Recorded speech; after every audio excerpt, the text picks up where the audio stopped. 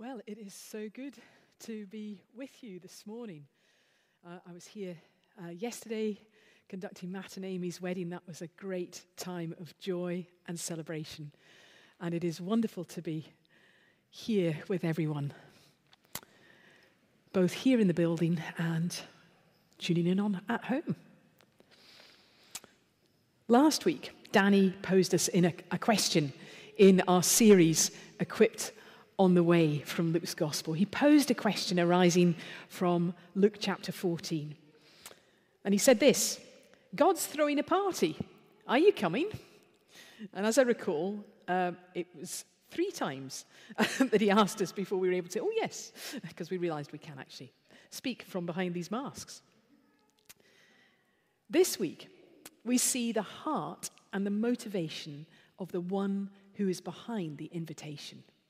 The heart and the motivation of the one who's behind the invitation. So as I read from Luke chapter 15, verses 1 to 10, I'd like you to spot the attitude and the activity that's going on in this reading.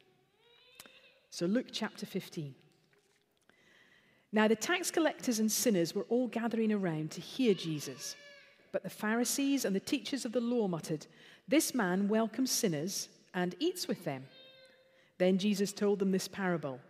Suppose one of you has 100 sheep and loses one of them. Doesn't he leave the 99 in the open country and go after the lost sheep until he finds it? And when he finds it, he joyfully puts it on his shoulders and goes home. Then he calls his friends and neighbors together and says, "Rejoice with me, I have found my lost sheep."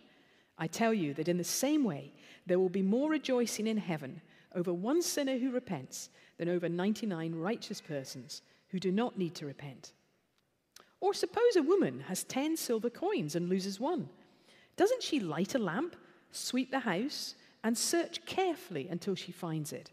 And when she finds it, she calls her friends and neighbors together and says, "Rejoice with me, I have found my lost coin."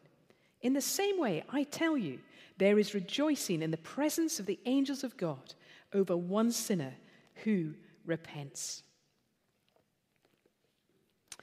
Have you ever had that sinking feeling where you've lost something precious to you? And that corresponding huge sense of relief when you find it again. These stories describe both those emotions and the determined search in between losing and finding. Earlier this week, one of my 2 cats went missing. Those of you who have been checking in with me know that just before lockdown 2, I got 2 kittens, and I've been caring for them, and I've been introducing them to the outside world. It was slightly unfortunate that the first time they came out of their cat flap, it was 40-mile-an-hour winds, so their first experience of being outdoors was in the middle of basically a hurricane.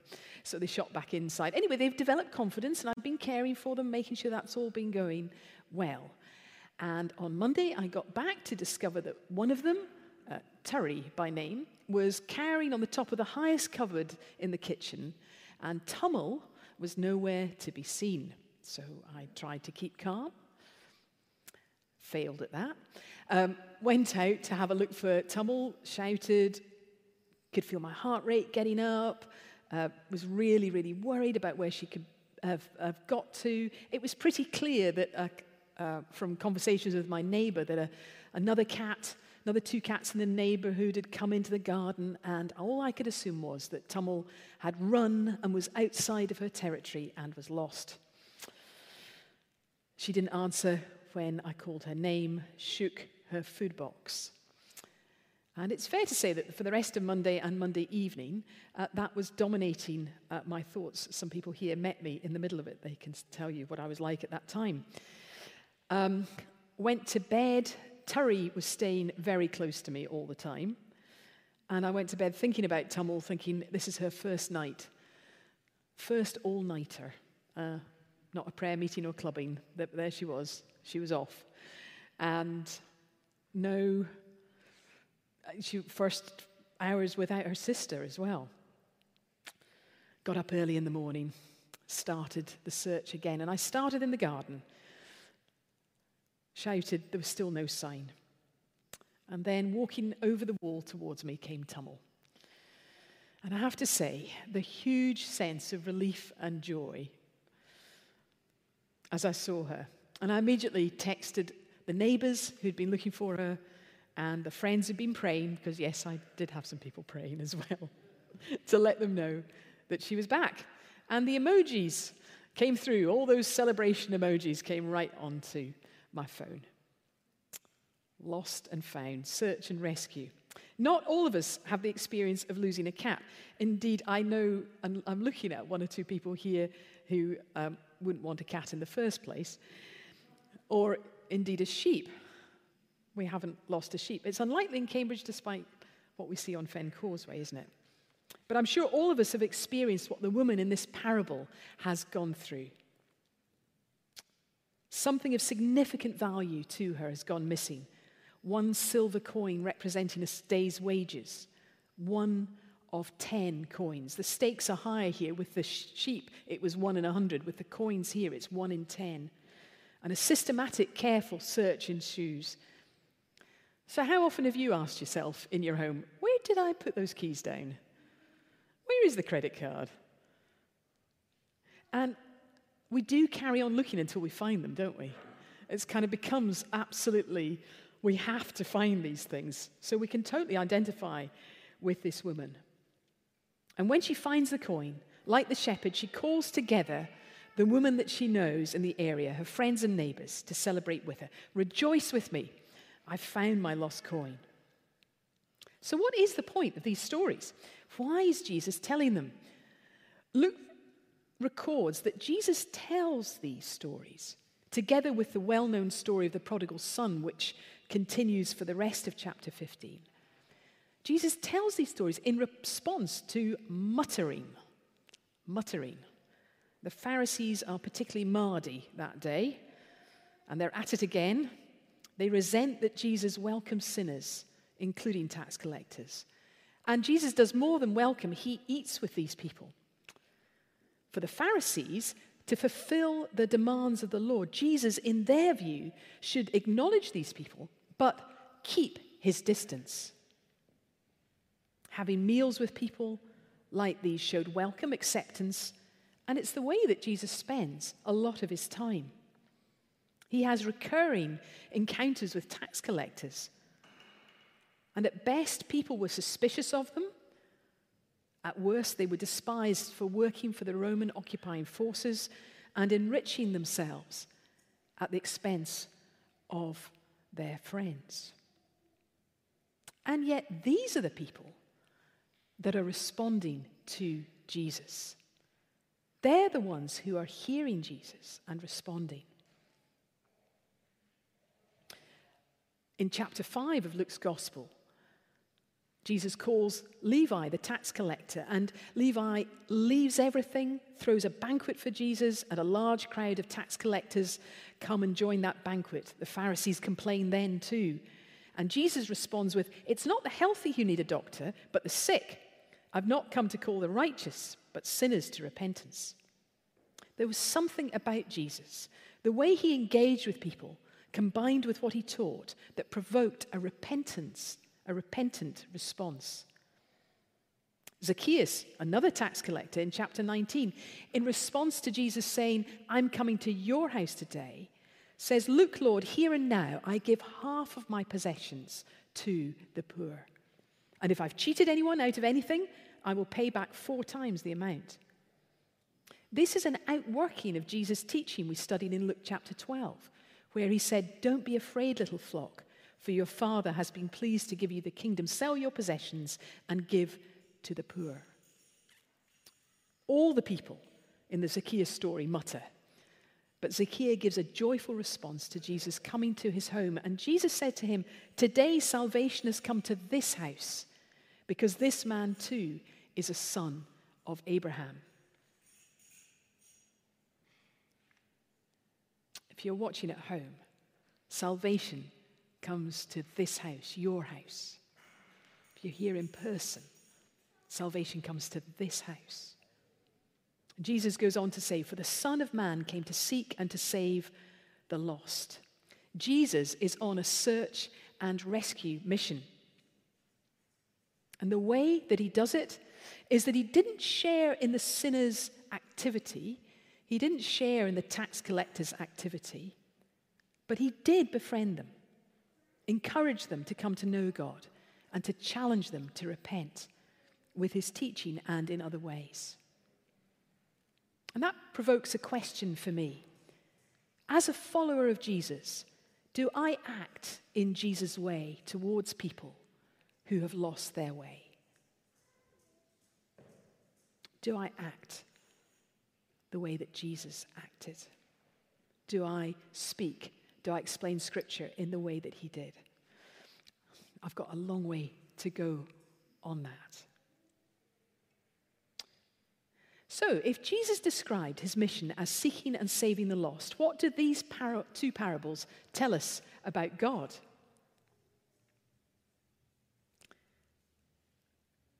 God's attitude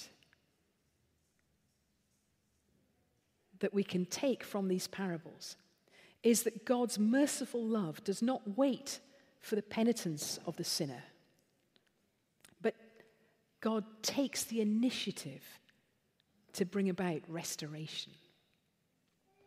And that initiative is God's activity of searching. The grand narrative of the Bible has the arc of creation, fall, redemption, and restoration. Right back at the beginning, it's clear we are created to be in relationship with God. And when Adam and Eve made the choice to go it alone, to reject their Creator, God searched for them, looking for them in the garden. Where are you? The Pharisees have been striving to keep right before God. And they would agree that God welcomes the repentant sinner. But it is a totally new idea that God is a seeking God, that God is the God who takes the initiative. These parables point right to the heart of the gospel, the good news. God is searching. It's a far-ranging search in the case of the shepherd. It's a meticulous search in the case of the woman. And it's important to note here, the woman's search for the coin is described in detail. She's determined to find it. And Jesus uses her activity as a metaphor to describe the work of God in searching for and finding repentant sinners, and for the subsequent rejoicing in heaven. In the patriarchal society of that time, the use of a woman to represent the action of God is startling.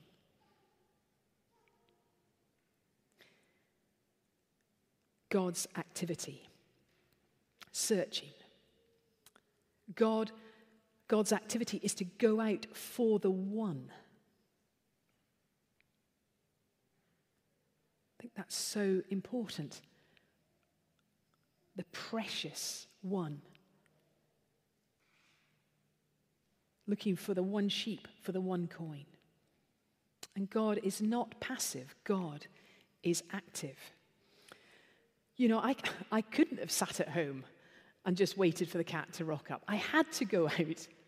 I had to go around the streets shouting the name Tummel, making a bit of an idiot of myself, shaking food. I just had to go. I couldn't sit there, and that's just me looking for a cat. How much more does God search for people who are lost? How much more compassion does he have on his heart? My kind of thinking about Tummel, where is she? I mean, that's only a small glimpse of God's heart for humanity, for his creation. And God's heart moves to that action where he sent his only son to save humanity.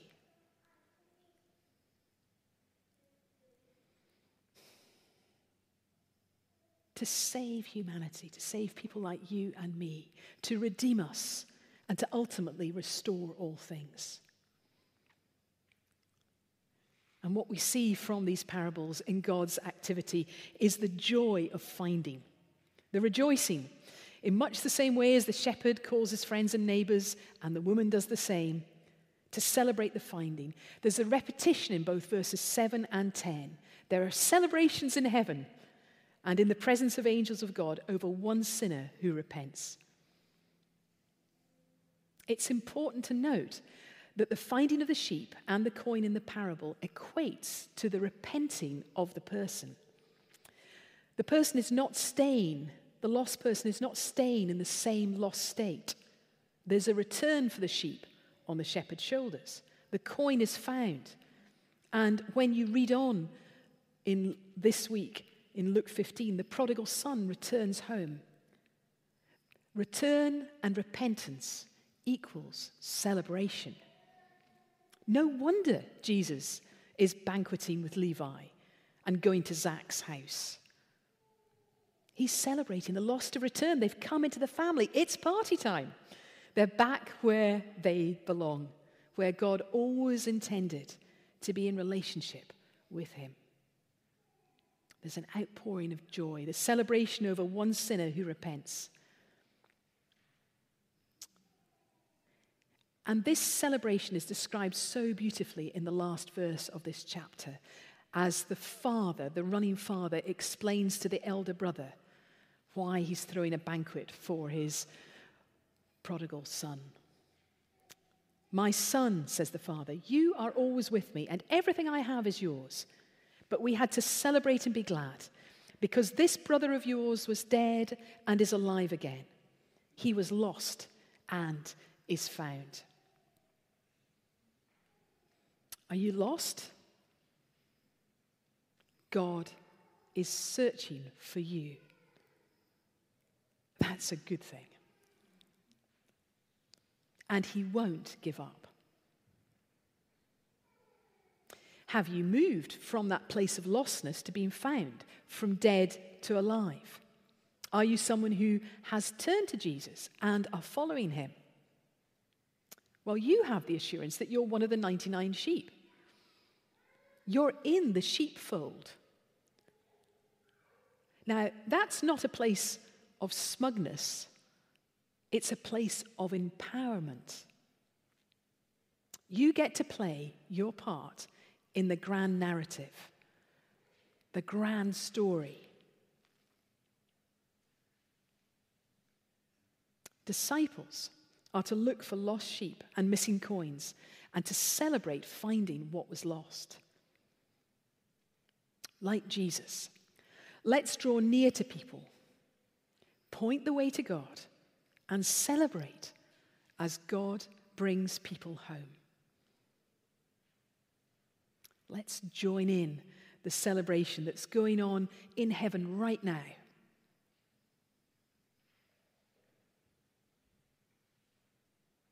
Tim is going to take us on in our response. And I'm going to leave us pondering on one question as Tim comes. How can I participate in God's activity of searching and celebration?